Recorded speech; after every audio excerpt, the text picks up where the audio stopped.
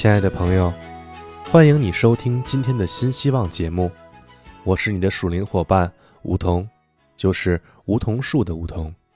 今天我们要查考的主题是接受神的礼物。我们今天要查考的经文是在创世记第12章6到9节。朋友，如果你身边有圣经的话，请你和我一起打开圣经，翻到创世记12章6到9节。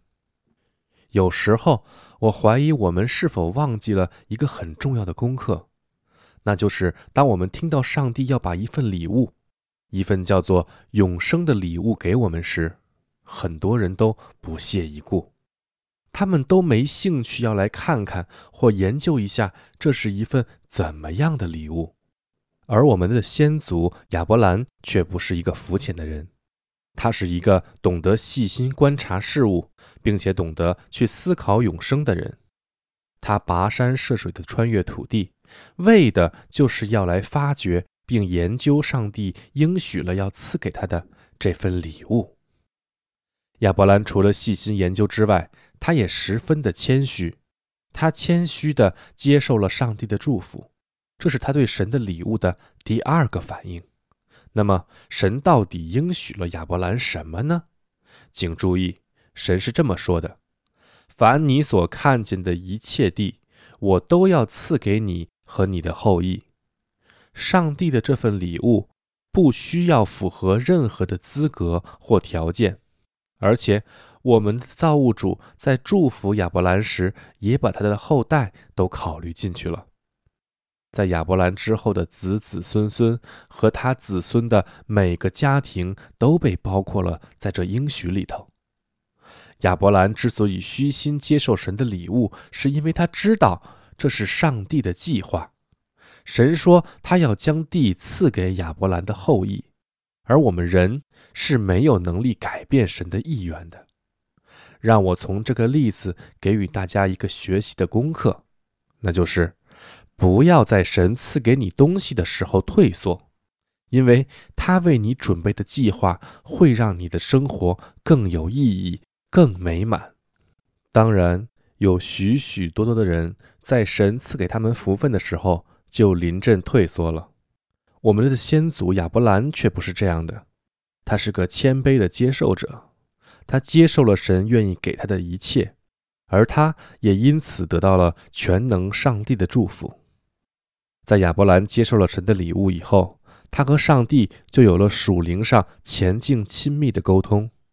我一直都很佩服亚伯兰和上帝之间这般前进亲密的交流。神可以和亚伯兰说话，而亚伯兰也可以和神对话。神不但听到亚伯兰所说的，并且聆听亚伯兰所讲的话。亚伯兰到了应许之地后，在伯特利建立了祭坛，这个祭坛就是他敬拜神的中心。这祭坛是沟通和顺服的象征。亚伯兰在伯特利建造祭坛，作为他与神接触的地方。亚伯兰按自己所能明白的虔诚方式跟从神，然后他呼唤上帝的名。上帝和亚伯拉罕一直有着互相的交流。这是个怎么样的交流呢？这是神和亚伯兰沟通的模式。上帝对亚伯兰说话，亚伯兰也对上帝说话。有时候我们或许会认为亚伯兰是个孤单的人，孤零零的独来独往，但其实却不然，因为上帝是他的人生旅途的伴侣。这是个多么奇妙的人生旅程啊！亚伯兰在地上就是有着这么美好的人生旅途。亚伯兰有他的祭坛和祷告。所以亲爱的朋友，你不要以为你可以一个人走你的人生路，建起你的祭坛，寻求神，你将得到上帝的陪伴，与你一起走着人生之路。在现实世界里，大多数人都喜欢免费的东西，免费的礼品，但我遇到过一个不一样的人。有一次，我和同伴们去土耳其旅行，并寻找圣经里所提到的历史遗迹。这过程中，一位仅有14岁的村庄小男孩成了我们的向导。他顺利地带着我和我的同伴们到历史遗迹的地点，并顺利地把我们带回了村庄。当我想给他点钱或者一份小礼物来答谢他时，他却一一拒绝了。这是因为这位男生的良善使得他不需要任何的回报，这样良善的人是很罕见的。我们普遍都会喜欢收到免费的礼物，我还见识过主动向别人索取免费礼物的人。从某个角度来说，我们和神的关系也是如此。我们必须向神要求礼物，但是我们在得到上帝祝福的同时，也一定要付出相对应有的责任。而先父亚伯拉罕在接受神礼物的这方面为我们做了很好的榜样。创世记12章6到9节这样记载：亚伯兰经过那地，到了示剑地方，摩利橡树那里。那时迦南人住在那地。耶和华向亚伯兰显现说：我要把这地赐给你的后裔。亚伯兰在那里为向他显现的耶和华建了一座坛。从那里他又迁到伯特利东边的山，支搭帐篷。西边是伯特利，东边是爱。他在那里又为耶和华筑了一座坛，求告耶和华的名。后来亚伯兰又渐渐迁往南地去。从以上的经文中，我们看到伟人亚伯兰接受神祝福的表现。我希望听众朋友们能够注意上帝把亚伯兰从加勒底的乌尔带去哪里。亚伯兰穿越大地到示剑，然后直达摩利的平原。亲爱的朋友，亚伯兰对于上帝给他的礼物和福分，没有止步于简单的看一看，而是细细的注意关心着。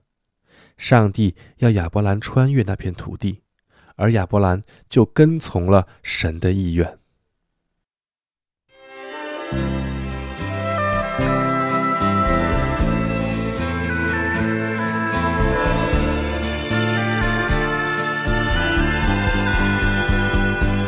有一件礼物，你收到没有？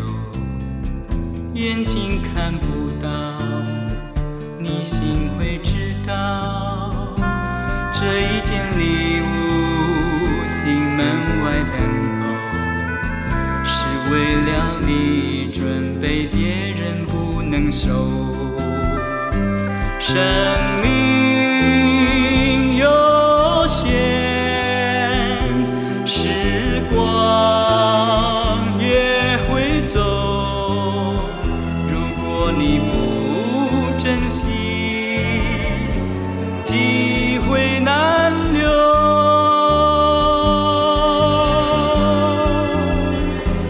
礼物虽然好，如果你不要，你怎么能够得到？怎么能得到？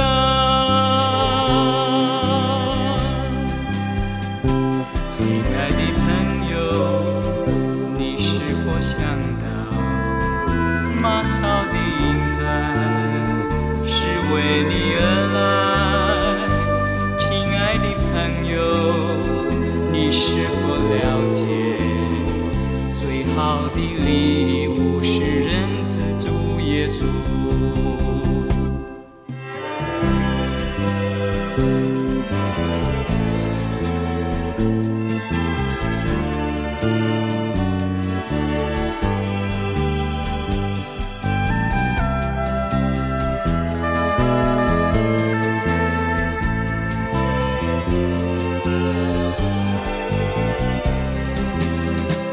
生命有限，时光也会走，如果你不珍惜，机会难留。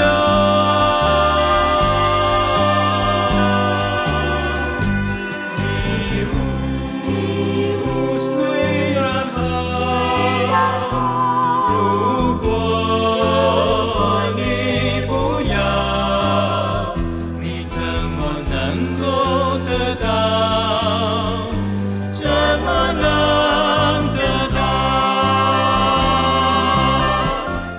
好了，亲爱的朋友，今天的节目时间很快就过去了。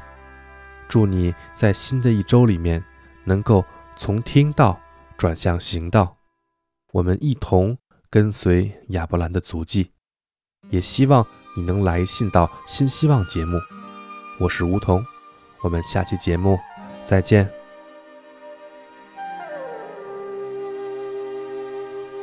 主能在旷野开道路，主能在山